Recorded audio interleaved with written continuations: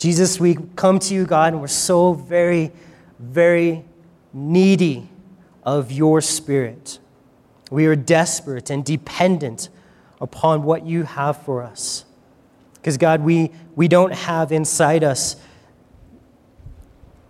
life. God, it's only found in you. And so, Lord, we pause just knowing that we're not about to read the words of men, but, Lord, what is in truth, and it's your Spirit about to speak to us. And, God, we trust that. We believe it. Lord, I pray it would change us. Lord, as we dive into a topic today that's not commonly understood in the world, I pray, Jesus, that you would give us the mercy of understanding and the grace, Lord God, to not just understand it, but apply it into our lives. Because, God, you have so many treasures and rewards for those who follow you. And, God, we want to experience that. We want all that you have for us. And so, Lord, speak to us. In Jesus' name, we love you. Amen. Amen. Well, our verse today that we're looking at is Ephesians 5:21. So, open up there. The captain of the ship looked into the dark night and saw faint lights in the distance. Immediately, he told his signalman to send a message. Alter your course 10 degrees south. Promptly, a message was received back. Alter your course 10 degrees north. The captain was angered. His command had been ignored, so he sent a second message. Alter your course 10 degrees south. I am the captain. Soon another message was received. Alter your course 10 degrees north. I am Seaman Third Class Jones. Immediately, the captain sent a third message, knowing the fear it would invoke. Alter your course 10 degrees south. I am a battleship. Then the reply came, alter your course 10 degrees north. I am a lighthouse. In the midst of our dark and foggy times, all sorts of voices are shouting orders into the night, telling us what to do, how to adjust our lives. Out of the darkness, one voice signals quite something opposite to the rest. Almost absurd is its voice, but this voice happens to be the light of the world, and we choose to ignore it at our own peril. And that's a quote from Paul Ailo Jr. And our verse today says, submitting to one another in the fear of the Lord. Submitting to one another in the fear of the Lord. Submission, man, it's all around us. Things you don't even think of, like the toilet in your bathroom. It submits to its role, and I bet you could just imagine what would happen if it rebelled. I'll let you think about that. Our entire society is built upon submission.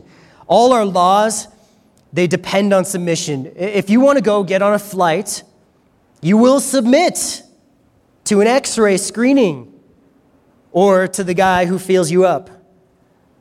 Or you will face the consequences, which is not getting on your flight and probably going to jail. This country has laws and you have to follow them. But that's not the case, I guess, with all the countries around the world. I've been to Thailand and Russia, and you have laws over there, and it's like they're optional. I remember when I was in Thailand, the driving, you guys know driving laws, and there's speed limits and stop signs, and if we break one of those laws, we know that there's going to be, but in Thailand, man, they are just merely suggestions. Because you're driving down the street, and the speed limit says 20, and people are going 80, and no one thinks anything about it. It's crazy. I remember being at a stop sign, a four-way stop sign, a stoplight, and in Thailand, and it turned red, and people just kept going. And I was like, are they going to stop? They're not going to stop. And they would keep going, and the other people would be inching up, and they would only stop when someone actually got in their way to force them to stop. And then they would go forever until these guys could muscle their way in. And it was just chaos. It was crazy to be able to see that. And we understand, and I hope that we know that these laws, these rules, they're not really designed to restrict you, but in theory to provide safety and a life full of love. When I was in Thailand and I was observing all this, I actually saw a guy riding a moped, and he was driving through the intersection, and another truck came, and he plowed right into the guy right in front of me. And I'm pretty sure the guy died. It was crazy. But it's so common out there. And these laws in theory are designed for our safety and to give us a full life. Yet, when God speaks about submission, there seems to be an internal uprising in our hearts that screams out, who is this guy that gets to tell me what to do, who to listen to, and who to obey? I'm not going to submit to that. We're fine when the world tells us to stop at a stop sign, but when Jesus tells us to submit to someone, there's an issue. It's deeper. What is this internal uprising, and why is the first word that any toddler learns or really falls in love with is no? No, Mom, no, come over here, no. You hear that word a lot when kids are growing up. And as we all grow up, there seems to be a consistent battle raging within us as to whether we're going to submit or rebel. Even when we come to know Jesus, this rebellious nature doesn't just disappear. In fact, it may be raging in here right now in this very room. But as we walk in the life of the Holy Spirit, and this message is entitled Life in the Spirit, and we've been looking at walking in love, walking in light, and walking in wisdom, and today we have walking in submission. As we walk in this life of the Holy Spirit, we will grow into the likeness of Jesus himself. And his nature, as we're going to see, is one of absolute submission. K.P. Yohannan said, as we surrender to the way of the cross and choose to submit, we find freedom, healing, and blessing. So this nature of Jesus is absolute submission. But if he's absolute submission, then the nature of Satan is the opposite. Absolute, total rebellion against authority. Well, let's talk a little bit about the heart of submission. See, God is love, right? We love talking about how much God loves us, and he's gentle at times. And he cares more deeply for you and I than we could ever understand. But he's also a king. And he's the king of the whole universe. Everything submits to him, except some angels and people. We're the only things in the whole universe that doesn't submit to his kingship authority. And he's such a loving king, and he's so kind, though, that he desires to bring us back into a place where we can be blessed, and the life and the full life that he's intended for us to have is really experienced by us. Turn with me to Jeremiah chapter 18. And as you're turning to Jeremiah 18, we learn that he is bringing us back into this blessing, into this place of experiencing all that he has for us by applying pressure into our lives. If we submit to that pressure, then there will be blessings that follow, like a potter and his clay. In Jeremiah 18, verses 1 through 6, it says, "The word of the Lord which came to Jeremiah from the Lord, saying, Arise and go to the potter's house. There I will cause you to hear my words. Then I went down to the potter's house, and there he was, making something at the wheel. And the vessel which he made was marred in the hand of the potter.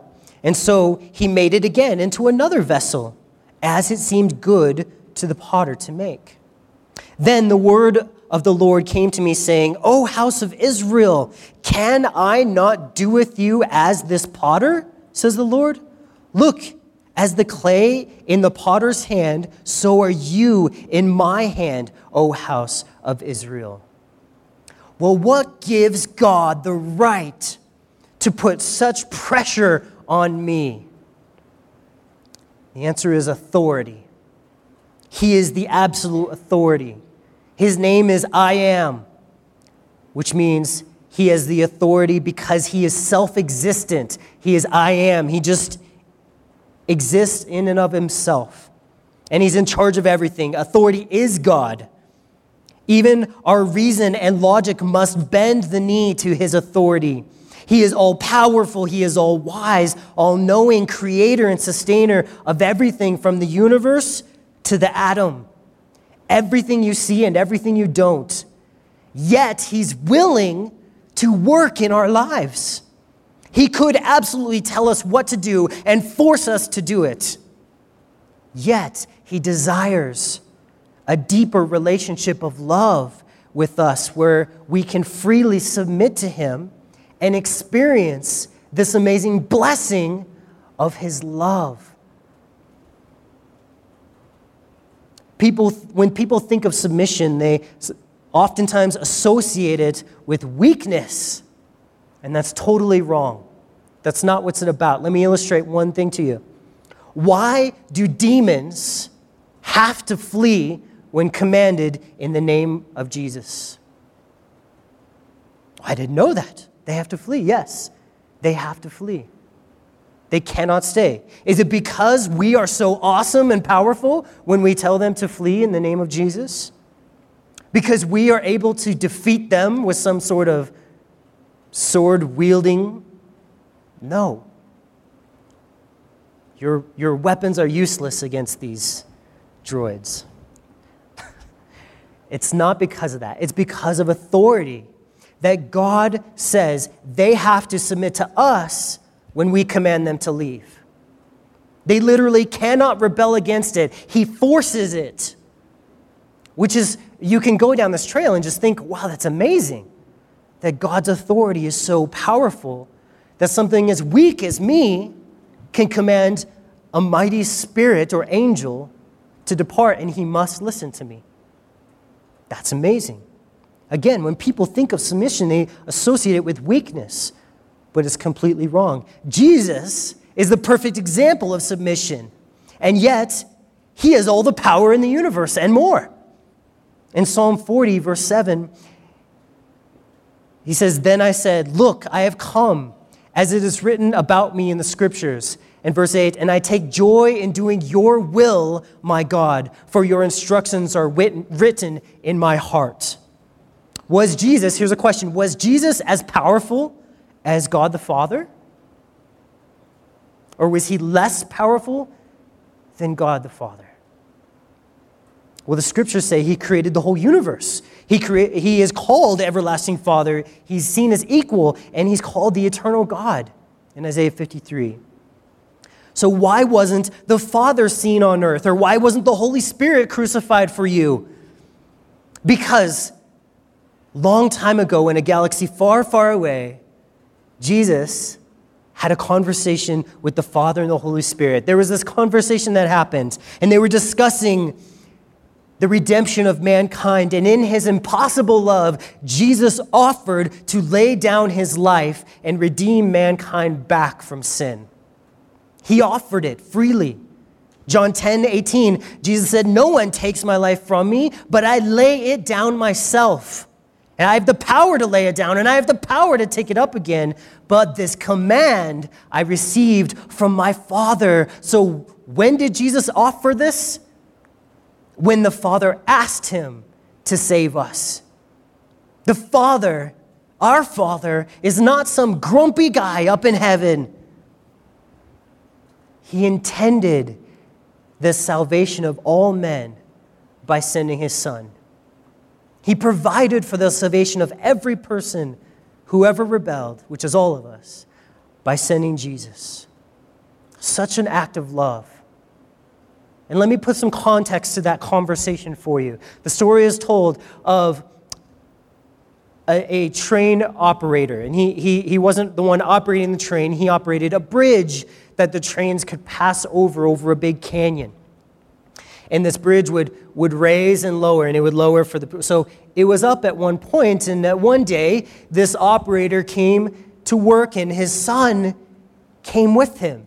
And they were going to have, it was like, take your son to work day or something. And he's brought him with them, and they were just having a great time, him and his young child. And as they were going through the day, the dad got busy kind of doing some of his work over here, and And then the call came in over the radio saying, put down the bridge. We have a passenger train on its way. It was diverted from another route. It's coming your way. You need to get on it and put down the bridge. And he could even hear it coming down the distance. And so as he went to go get to his controls to put down, he's called out for his son, and he said, where are you? And his son called back from a distance. He said, I am over here. And his son had wandered out and was playing in the gears of the bridge. And in a moment, the terror of the father just almost overwhelmed him. And he radioed back and he said, can you stop the train? Can you stop it, please? We are not ready. We cannot lower the bridge. And the train came back and said, no, we can't. And there's thousands of people on this. You have to figure out how to get the bridge lowered. And so the father, in complete brokenness and tears streaming down, pushed the levers down to lower the bridge. And as the train passed by and he looked in the windows and he looked at all the people drinking their little drinks and laughing and enjoying their lives, he was completely devastated, knowing that his son had been crushed to death. And they didn't even know the price paid for their salvation. Complete devastation. And yet such an act of love. Jesus is the picture of absolute surrender to the Father's will. He humbled himself to the point of being tortured and killed without mercy, and he didn't even complain, but he just trusted in his Father the whole time. The whole time he was suffering, and that's our example. 1 Peter 4:1, one of the most important verses in the Bible, says, therefore, since Christ suffered for us in the flesh, arm yourselves with the same mind. For he who has suffered in the flesh has ceased from sin. Why does our flesh hate submission? Because it requires total brokenness, complete surrender to the Father's will, and it involves suffering. Are you willing to go to the cross? Are you willing to be crushed in the train levers, submitting to the Father's will every step of the way in your life? Because there are no shortcuts to godliness, to Christ-likeness. Our flesh must die. It's ungodly, and so it must die. It's the old man. It wants nothing but self-preservation. And God says, your flesh must die. So Jesus is this picture of absolute submission, willing to let his flesh be killed, not caring at all what happened to him, not complaining at all. Satan is the picture of absolute rebellion, rebellion against all authority. That's his heart. If Jesus' heart is set on submission to all authority, Satan desires and he hates and he despises every form of authority. With this understanding, let us ask ourselves a few questions. 10 questions. Is it hard for you to get along with people? Do you commonly feel lonely? Do you have bitterness against those over you in authority? Are you rude or unkind to those under you or your subordinates? Are you quick to correct others without thinking of how they would feel or how you would feel if you were in their shoes? Are you gentle? Do you lack spiritual authority when you share God's word? In other words, is there no power when you speak God's word? Are you defensive? Are you hurt when someone corrects you? Are you desperate to control situations? Each of these questions describe a symptom that we all experience when we have a lack of submission to and surrender to authorities in our life. Turn to Isaiah 14. Isaiah is the book right before Jeremiah. So Isaiah chapter 14.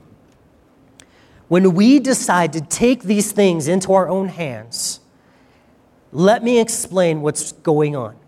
When we decide that submission is not for us, that whatever person, whether it's your boss or your husband or your parent, whatever the stage of life you're in, if you decide submission is not for you, let me explain what's really going on. Because it's not just sinning. I mean, I could say, it's sin, and you all could say, yeah, but it's not just that. We are walking in the heart of Satan and not in the heart of Jesus when we say submission is not for us. Submitting to one another is about our hearts following Jesus, who he wants us to be, and not Satan. You know, Jesus, he wants to save us, and Satan, he wants to destroy us, and yet we make these choices. I'm not going to submit, so I want to follow and be like the one who wants to destroy me, and it makes no sense. Because in Isaiah chapter 14, verse 12, we see what Satan's heart is all about. This description of how Satan fell, and it says, how you are fallen from heaven, O Lucifer, son of the morning, how you are cut down to the ground, you who weakened nations. For you said in your heart, I will ascend into heaven. I will exalt my throne above the stars of God. I will also sit on the mount of the congregation on the farthest sides of the north. I will ascend to the heights of the clouds, and I will be like the Most High. Yet you shall be brought down to Sheol, to the lowest depths of the pit. See, Satan's rebellion starts out in the heart. He says, something God has done is wrong. And I firmly believe that. Because I should be ascended into heaven. I should be above the stars of God and sit on the mount of the congregations of the farthest sides of the north. And I have no idea what any of that means, but it sounds prideful. It sounds like he wants to be exalted. But the end of that heart is hell, it says. You will be brought down to Sheol, to the lowest depths. It's destruction, it's waste, it's worthlessness, it's the end of rebellion. All these things. See, here's the deal. God has placed people in your life over you. A husband, a boss, a pastor, an authority of any kind. And you might feel like those people are so far from God's will or working in your life, but in actuality, they are a huge part of your relationship with Him.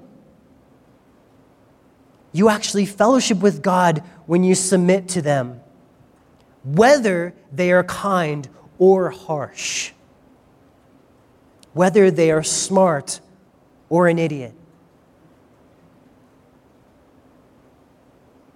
Whether you think they like you, respect you, or have earned it or not, you can have fellowship with God by submitting. If God places them over you, it's His hand applying pressure to form you into a beautiful vase or a pot or something that He's making, whatever that potter is making from Jeremiah. God is not fighting against you by giving you an evil boss. He is working in you. He's working in you. But I can't handle this. This is too hard. How can I submit to this? I know it's impossible in your own nature. But that's why Jesus offers us a new nature to live with. His nature. His life-giving, life-flowing thing called the Holy Spirit inside you. And that's how grace works. God allows challenges that bring us to the end of ourselves, our own resources so that we can learn to rely upon Him, trust Him, depend upon Him. Casting our care upon Him because He actually does care for you. But He gave me this evil boss, but He cares for you. But have you seen my husband? I know you got me there. No, just kidding. He actually still cares for you. He still loves you. He did it because He cares for you. In 1 Peter 5:5, he says, likewise, you younger people, submit yourselves to your elders.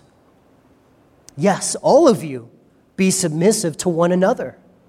Be clothed with humility, because God resists the proud, but He gives grace to the humble. Therefore, humble yourselves under the mighty hand of God, that hand applying pressure. That potter's hand is so heavy sometimes, it's a mighty hand, that He may exalt you in due time. In verse 7, it says, casting all your care upon Him, for He cares for you. See, we're going to be talking about some traditionally challenging parts of Scripture in the next couple weeks here. But if we get this heart today, it will completely change the way we view the next portion of Ephesians. Because I don't know if you read ahead, but it's the part that everyone's scared of. Women, submit to your husbands. Everyone submit to your bosses. Children, submit to your parents. We like that one, but we got to understand the heart of submission. If we get this heart of God today, it's going to completely change the way we look. You know, God wants us to be submissive so that He can bless us with His grace. Did you catch that? He said, I oppose the proud, but I give grace to the humble. It's like God is saying, you get the choice. You know, if you're prideful, if you have that heart of Satan, that rebellious and you don't want to submit to authority type heart, I got to hold you out as far as my arm can keep you. I resist you. But if you just buy in to the fact that I care about you, that I love you, and that the pressure I'm applying to your life is not me against you or me fighting you, it's that I want to form you. He says, you're going to receive grace. Then we can experience what casting our care upon Him and then seeing His wonderful care for us.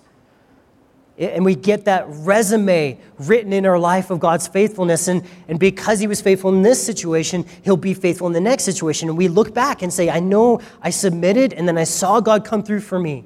And here I submitted and I haven't seen it yet, but I trust that He loves me. I trust that His resume says He's going to come through for me. And so I buy in to His love. And I believe it. What did Jesus do when submission got difficult? Because I know it can be difficult to submit to the authorities in your life. Think to the Garden of Gethsemane. The night before Jesus was crucified, what did Jesus do? Well, He bowed, He prayed, He trusted, He believed, He cried out, He bled, He took some friends with Him, He quoted Scripture, He meditated on the Word, He cast His very soul upon the Father. And then He got up and He submitted. So there's your path when it's difficult for you. When your husband is just a goober and a half. When your boss cares nothing about you and demands so much. Pray, trust, believe, cry, take some friends with you. Quote some Scripture, spend time in the Word, beg. All these descriptions of humility. And see what God does. Wait, you say, wasn't He tortured and killed right after that? How is that victory? You're saying Jesus had victory. Well, how is that victory? Well, like we said a little while ago, the death of our flesh is the point. It's the first part of our victory, the first half. Sometimes in football they say, yeah, they won the first half. That's the first half. The death of our flesh, our old man that never seeks the Lord's heart or his will, that selfish part of us that follows after the heart of Satan. He is killed by our submission to the Lord. He's killed. Paul says, I've been crucified with Christ. How did that happen? Submission. He submitted to Jesus, what Jesus had for him. And what does Paul then say? I've been crucified with Christ,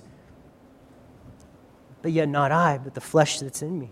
And the life that I now live, I live by faith in the Son of God. See, the second part of our victory, the second half victory, is the new life that Jesus exemplified when he rose from the dead. And after we have submitted and died to ourselves, his life then flows through ours. His resurrection power is given to us, or grace is given to us. So our verse says we should submit to one another in the fear of the Lord. Many of the oldest manuscripts read in the fear of Christ. Check this out. Our life will be judged by God.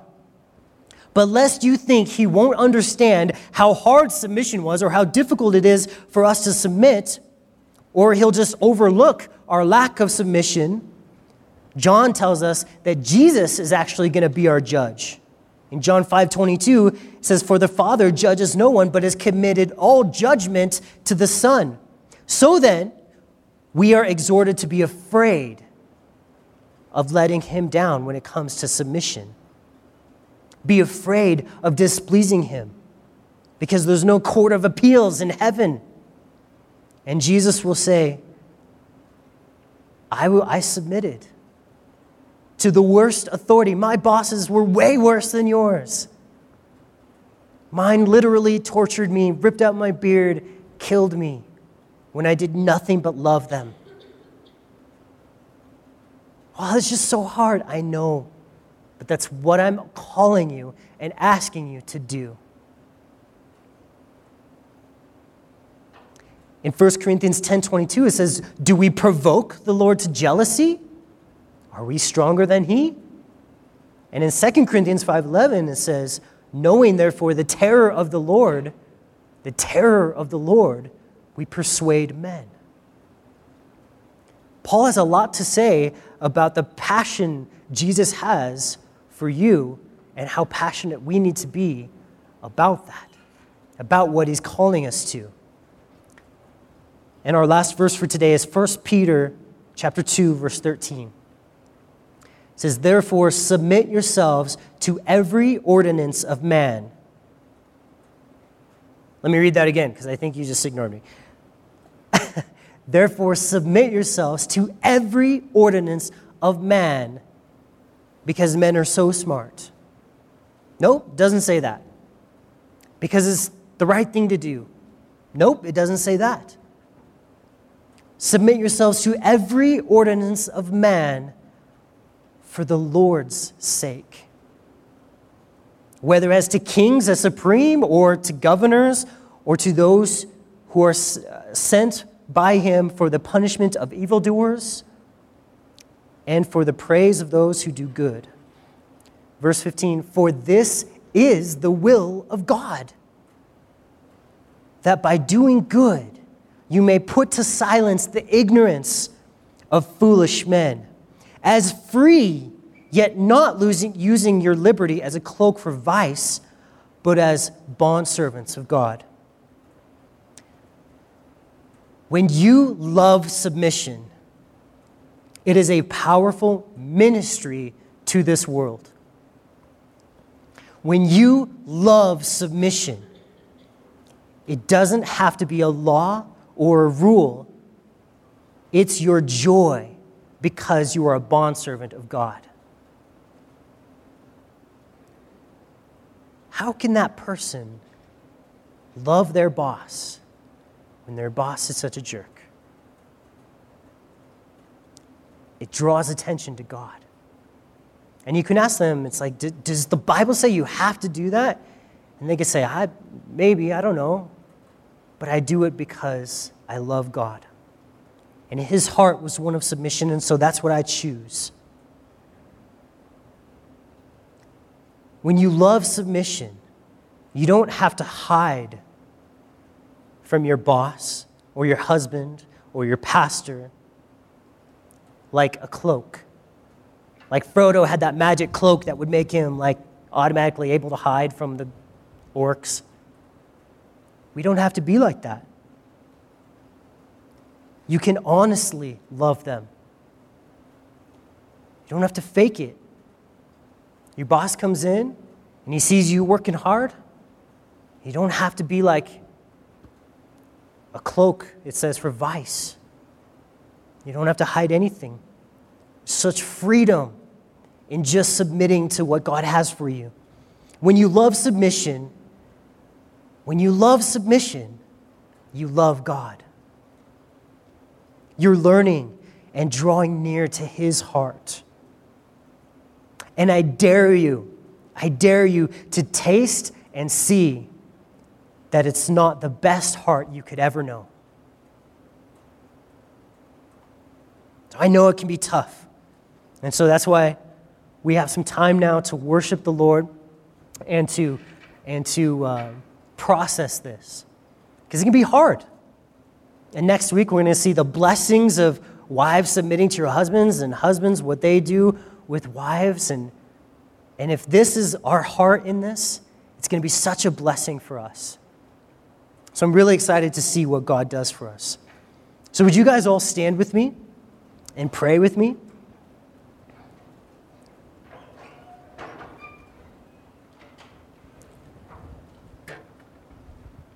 Yes, thank you. So Lord, we bow our heads and close our eyes, God, and Lord, we offer ourselves on that altar, God, of submission. And Lord, maybe you've brought up many things that I don't know about to the people's hearts here, to your people. And maybe there's just a place in their lives where you're calling them to submit.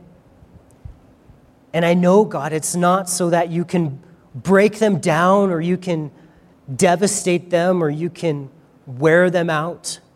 But God, it's so that they can experience a blessing, the fellowship of Christ's sufferings and the power of your resurrection. So God, we ask, Lord, that you would take this and put it deep down in our hearts.